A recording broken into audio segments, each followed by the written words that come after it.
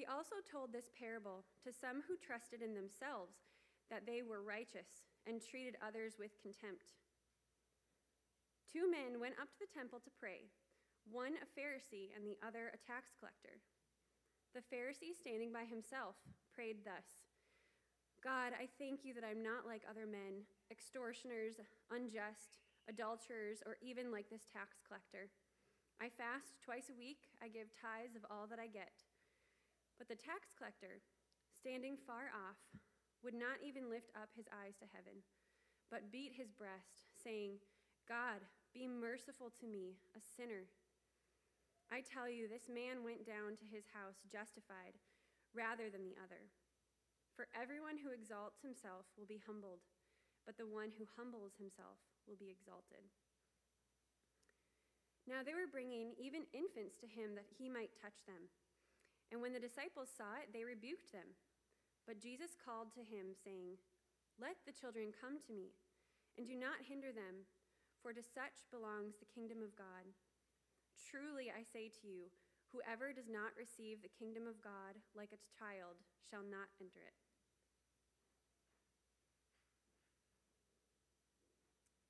Thank you, Hannah. Good morning, everyone. Happy New Year. We get to finish, or not finish, but keep going through our sermon series in the Gospel of Luke. We've been going through this gospel now we started almost 2 years ago. And we've gone in and out of other books, and this book, God has been so good to us through it, hasn't he? Now, one thing I've noticed lately is that we live in a time where people tend to feel even more contempt for other people than they normally do. People can feel contempt for other people for having different views on how to live life, different political perspectives. Contempt happens when you don't just have a difference from someone or disagree with someone, but contempt results when you actually view yourself as superior than someone else because of that thing. Right, how many of us struggle when we disagree with someone, not just to honestly disagree with them, but also feel a temptation to feel superior to someone else? I know that happens to me. And the crazy thing is I never told myself to do that. Like, none of us ever woke up ever and thought, man, I'm going to decide to feel better than other people today. It's just something that automatically happens in our hearts. And according to this parable that Jesus tells, it's a scary thing that happens in our hearts. How do you think the Lord feels about this tendency for us to relate to other people as if they were inferior to us and we were above them? And if that's something that's offensive to him, something that's significant for our relationship with him, how are we going to have our hearts changed so that we don't relate to people like that any longer? That's exactly what this parable that Jesus is going to share with us this morning is about. How to have our hearts changed so we don't fall into the trap of comparing ourselves with others and feeling prideful about ourselves rather than loving our God, because we have to pick one or the other. Now, last week, Jesus told a parable too. Pastor Sam preached on this parable. It was a parable of persistent prayer. So Jesus tells a parable of persistent prayer, which is one of the most important parts of how to be close to Jesus, how to be close to God. And this week, he's going to tell a parable about the problem of pride. And the problem of pride, on the other hand, is the thing that would take us furthest away from God. So last week, Jesus talks about what's going to get us close to God. And this week, he's warning us about what would take us away from him if we're not vigilant, if we're not careful, if we don't examine ourselves. So we really want to hear what he has to say this morning. So let's hop into this parable. Verse 9. He also told this parable to some who trusted in themselves that they were righteous and treated others with contempt. So a parable is a story that illustrates. Jesus is going to illustrate something for us. And he tells it specifically to those who trust in themselves that they are righteous. Apparently, out of the people who were following Jesus around, some of the people were not trusting in Jesus. They were trusting in themselves that they were righteous. Okay, so just a wake-up call. If you're a religious person, if you go to church gatherings, if you do religious things, there's no guarantee that you do not trust in yourself that you are righteous, or at least have this tendency in your heart. So I'm so happy you're here this morning. But being at church gathering with other Christians does not mean that you don't struggle with the temptation to trust in yourself that you are righteous. Notice that the parable says they trusted in themselves. As a human being, every single one of us are built to put our ultimate trust in something or someone. Right? There's no one who doesn't have hope that they place in something or someone. And at the end of the day, most often it breaks down to either God or yourself. At the end of the day, you have to choose, ultimately, whether or not your ultimate hope and trust is going to be in yourself or in God. Now, for those of us who choose, as is so easy to do, to trust in ourselves rather than God, there's a result that happens. You guys see it in the verse? You guys see the result that happens? Those who trust in themselves that they are righteous, they treat other people with contempt. I talked earlier about how we have this tendency to elevate ourselves above other people. That's a symptom of trusting in yourself.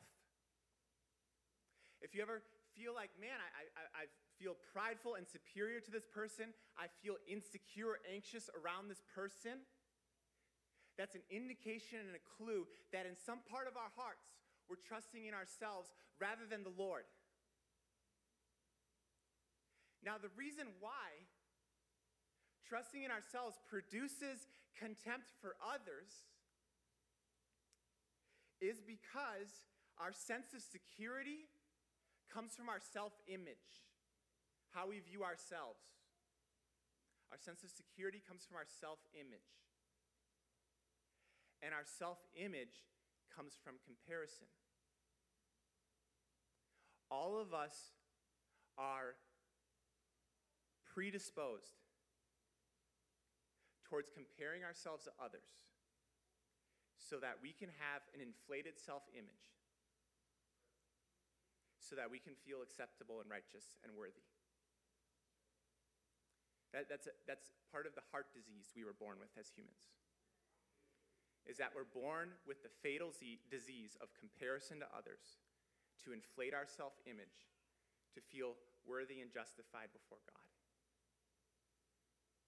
And if we allow that disease to infect us, it will, church, spiritually kill us. So let's see what Jesus has to say about this. So he tells a story.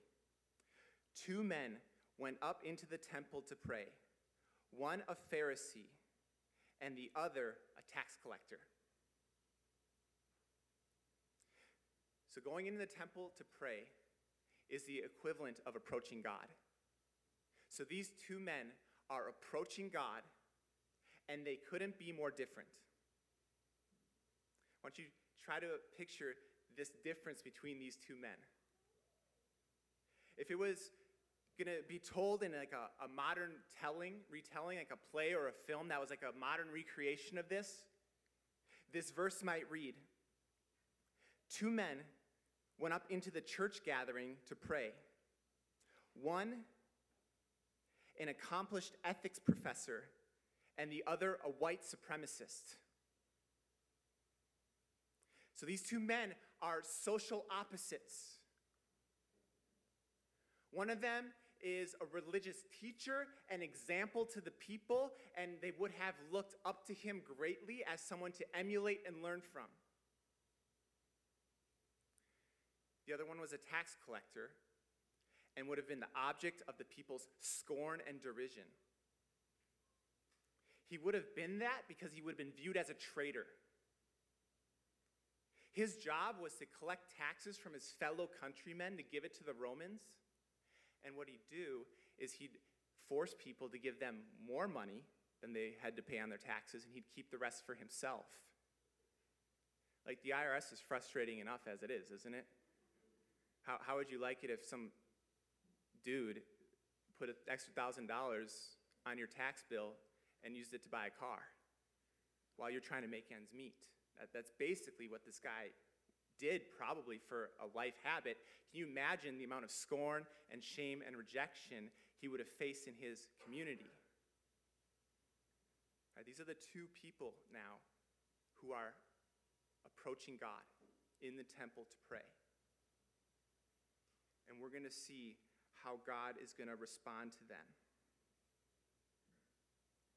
Now, we start with the Pharisee. So the first thing we learn about the Pharisee is that his social position is high. His social position is very high. But what the parable is going to reveal to us is that his spiritual condition is very low. His social position is defined by who he associates with, what he wears, what he does. His spiritual condition is going to be revealed by how he prays. If you want to know the measure of your spirituality and you're standing before God, pay attention to your prayers. What comes out of your heart, what you express to God, is a measure of how much you love him and where you stand with him. Don't worry about who you hang out with. Don't worry about who other people hang out with. Don't worry about what other people think of where you stand socially. Be concerned with what God thinks of the way that you pray to him. Because that's showing so much more, is it not? So let's see what we learn as the Pharisee prays. The Pharisee, standing by himself, prayed thus.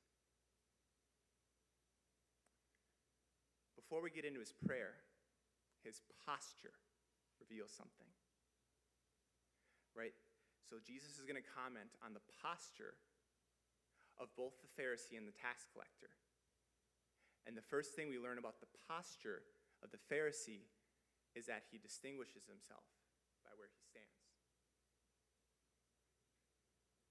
So it's a clue and an indication that there's something off about the way he's seeing himself and the way he's seeing God that we're going to see show up in the way that he prays. And then he prays this, I would say, awful and tragic prayer. God, I thank you that I am not like other men, extortioners, unjust, adulterers, or even like this tax collector. I fast twice a week. I give tithes of all that I get. Amen, God.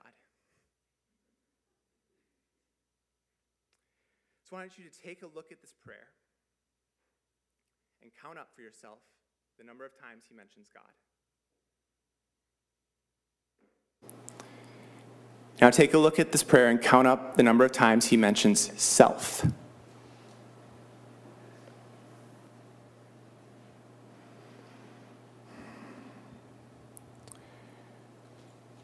What's the result? How many times did he mention himself? 5 times. How many times does he mention God? The focus of his prayer life determines the focus of his heart. He's not focused on God. He's supremely focused on self. God is not the object of his worship. He is. can go through religious ceremonies, you can do religious things, but it does not mean you love God. Only a treasuring of God above self is what God accepts as desirable and blesses it.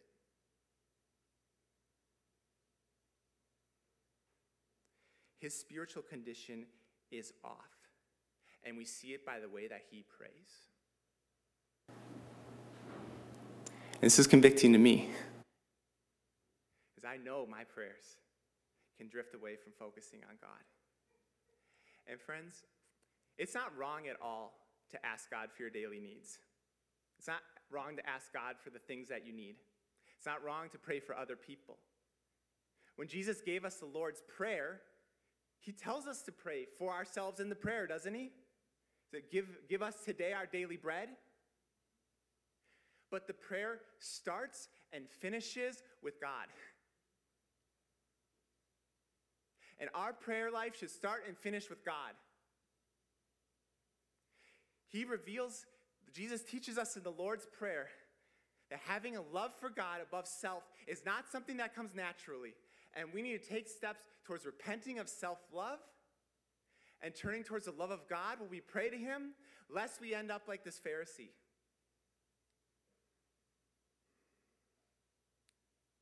He keeps on going. I fast twice a week. I give tithes of all that I get.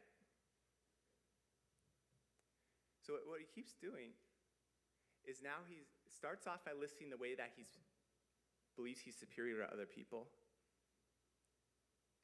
And now he talks about his own works. I fast twice a week. I give tithes of all that I get. You see what he's done is in a prayer where you're supposed to focus on expressing the good things that God has done for you, he's replaced what God has done with what he has done. He's replaced God with himself.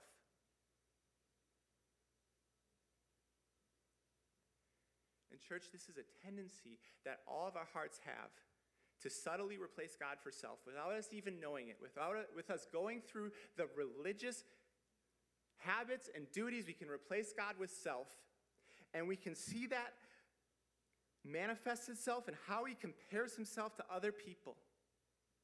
Right? He's at the temple praying, and instead of his heart being focused on God, he's focused on how he's better than the tax collector who's right in front of him. The sin of pride and comparison is bubbling out from him as he prays, as he comes into the presence of God. And it shows that what is on the exterior, right, a religious, manicured exterior, actually there is an evil underneath that all of us would do well to pay attention to.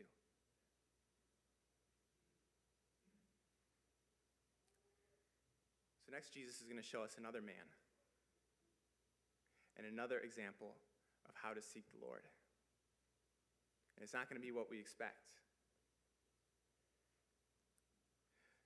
Verse 13.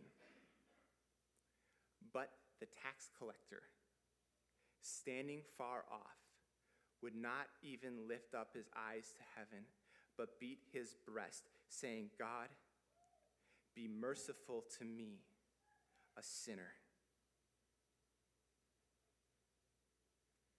So this tax collector, as I mentioned before,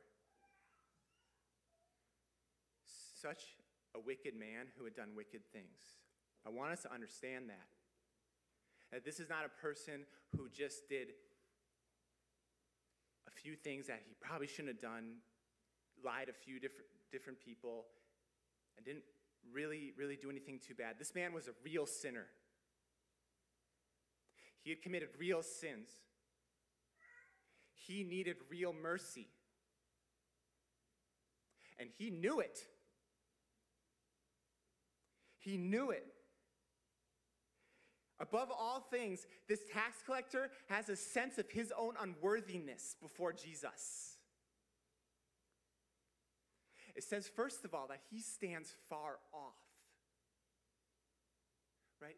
That's a posture. It's pointing to the posture that he has. of feeling like he should be far off from God because of his own unworthiness. How else do we see his posture show us these things? He would not even lift up his eyes to heaven.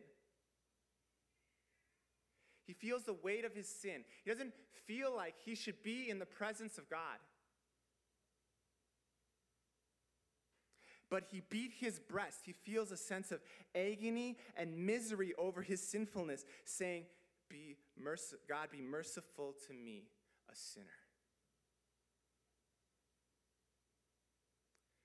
Mercy is when God withholds a punishment that's rightly deserved.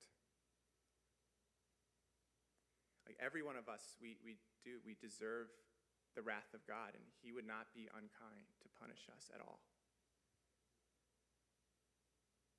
And this tax collector knows that with all of his heart. So he doesn't go through any scrubbing himself up to try to present himself to God, because he knows that's not going to work.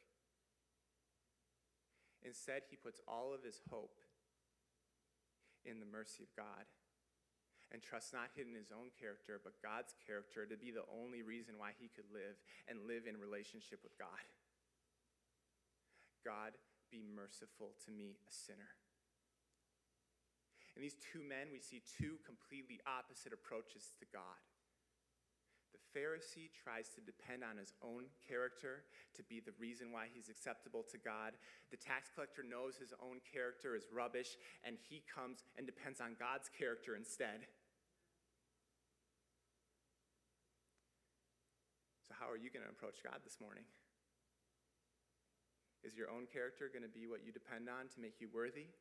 Or is his character and his mercy going to be what you depend on to forgive you?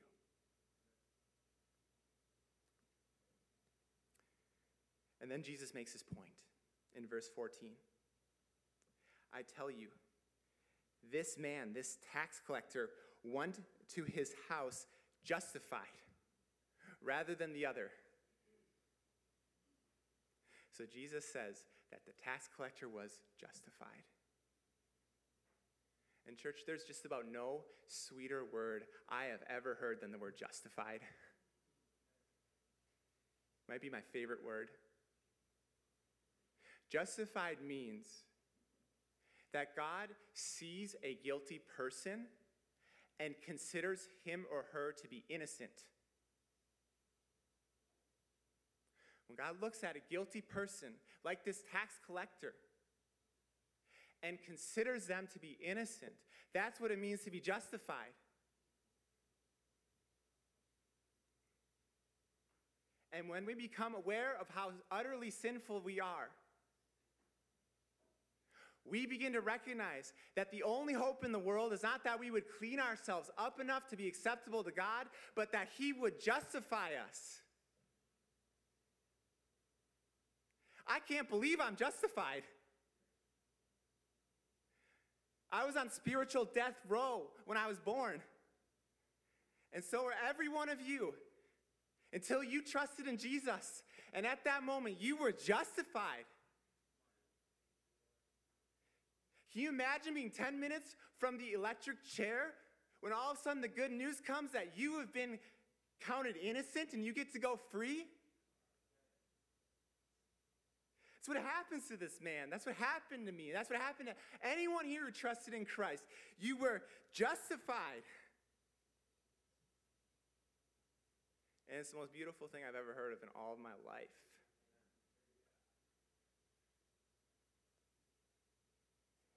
Now, why does this man get justified and not the other man, right?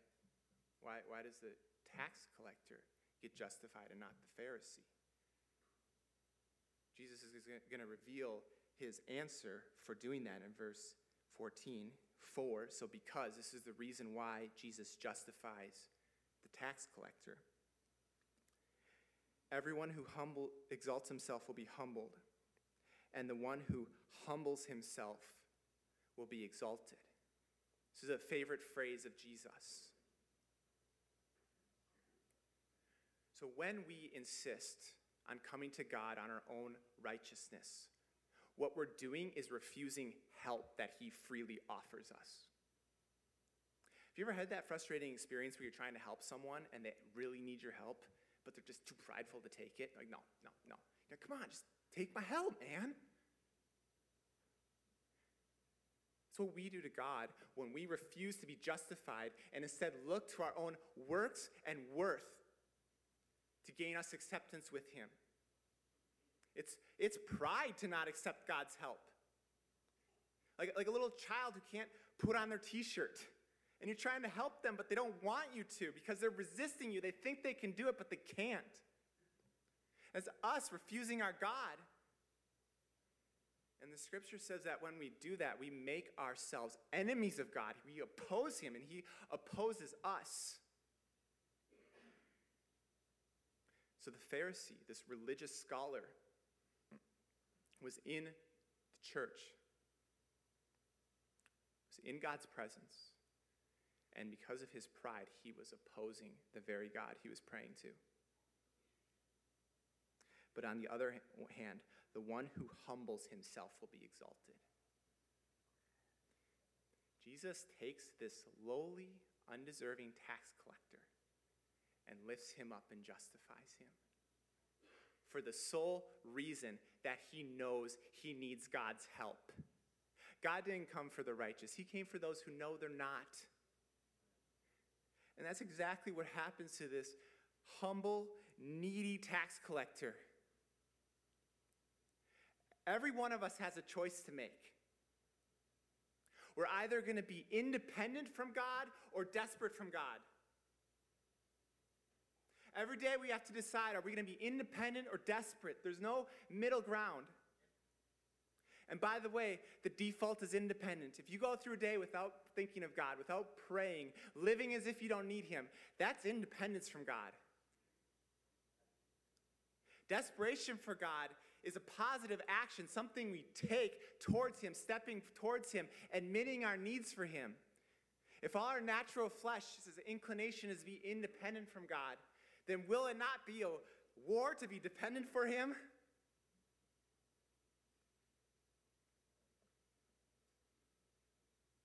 This is why Jesus says, "Blessed are the poor, for theirs is the kingdom of heaven." The poor are those who know they need God. If you know you need God, you get to live forever with God. That's the only prerequisite to trusting in Jesus, is you got to know you need him. Which, crazily enough, makes it one of the best things that God does for us, is he shows us how sinful we are.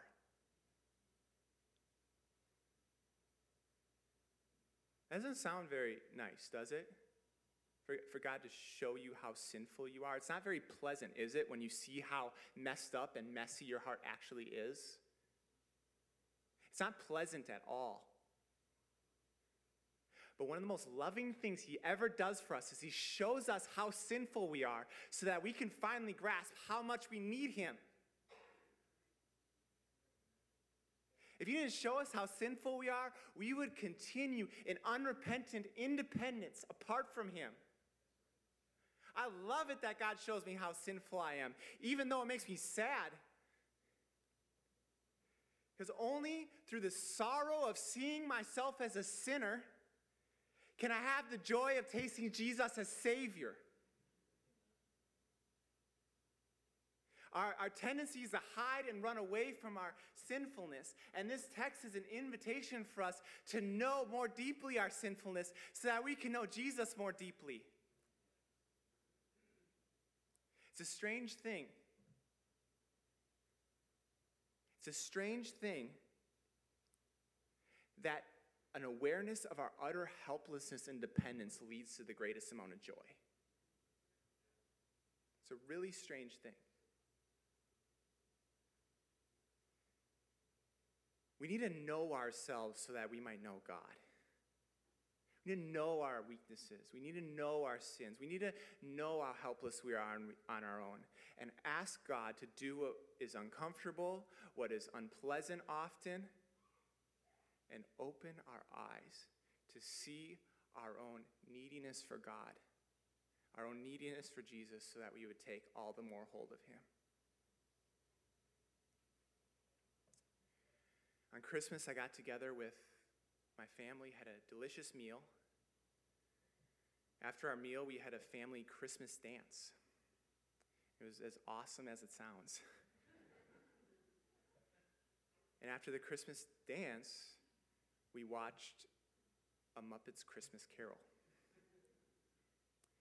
And it tells the famous story of one of the most famous conversions in literature, which is the conversion of Scrooge.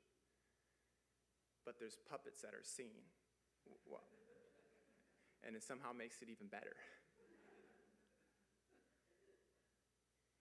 And what makes it this piece of the story so memorable, so deep, is the deep truth that it reveals.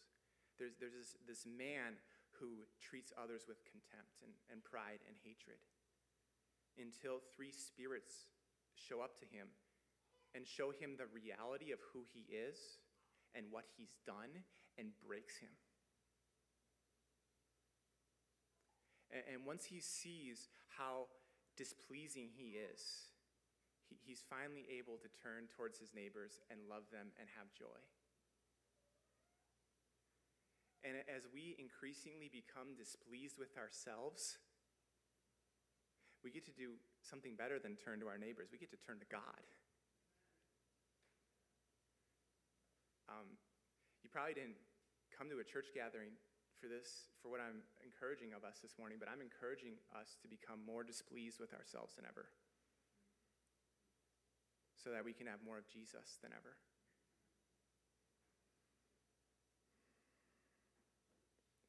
Next, Jesus steps into another parable. And thankfully, since we don't have enough time to preach a second sermon, this parable makes the exact same point as the last one. Verse 15 says, "Now they were bringing even infants to him that he might touch them. And when the disciples saw it, they rebuked them."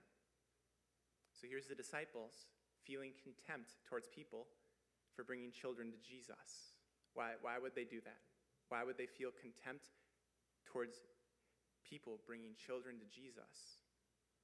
Well, probably because they thought that their closeness to Jesus was saying something about their reputation, their spiritual strength, their worthiness to be close to Jesus.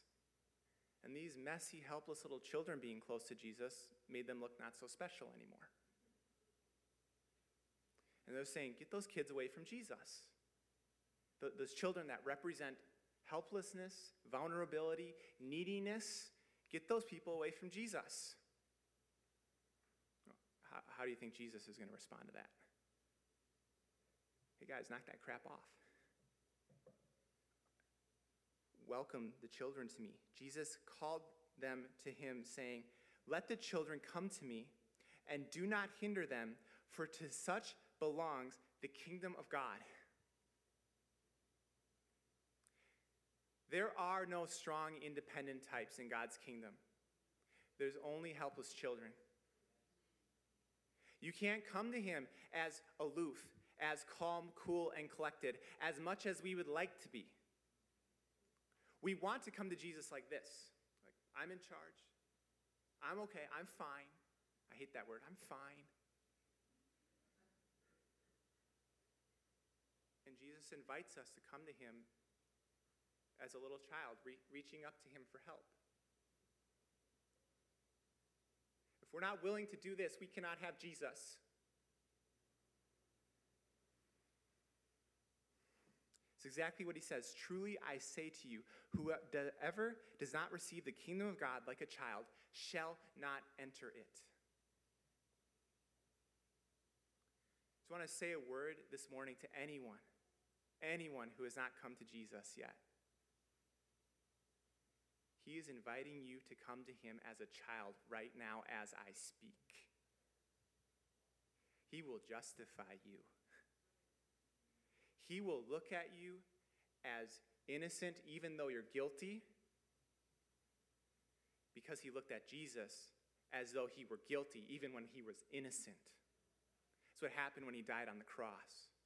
God was looking at an innocent man as if he were guilty and treating an innocent man as if he was guilty so that he could treat us as innocent,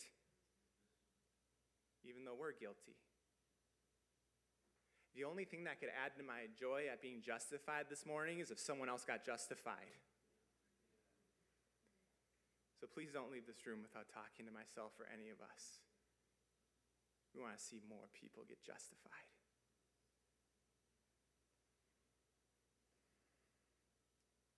A child knows his need for Jesus, and Jesus gladly supplies his need. A tax collector knows his need for Jesus, and Jesus gladly supplies his need. We are invited to be a part of a kingdom of tax collectors and children. It's the title of this sermon, a kingdom of tax collectors and children. And it's a daily fight to see ourselves that way because the old flesh loves to make us forget that. Sermon is a plea for you to join me, join us in being part of a kingdom of tax collectors and children who know their need for Jesus, who know their need for real mercy, and who get their mercy from Jesus alone. One final word of application. Going back to contempt. Going back to seeing ourselves as superior to others. Is that it's not only morally that we compare ourselves to others. We compare ourselves to others in all kinds of ways.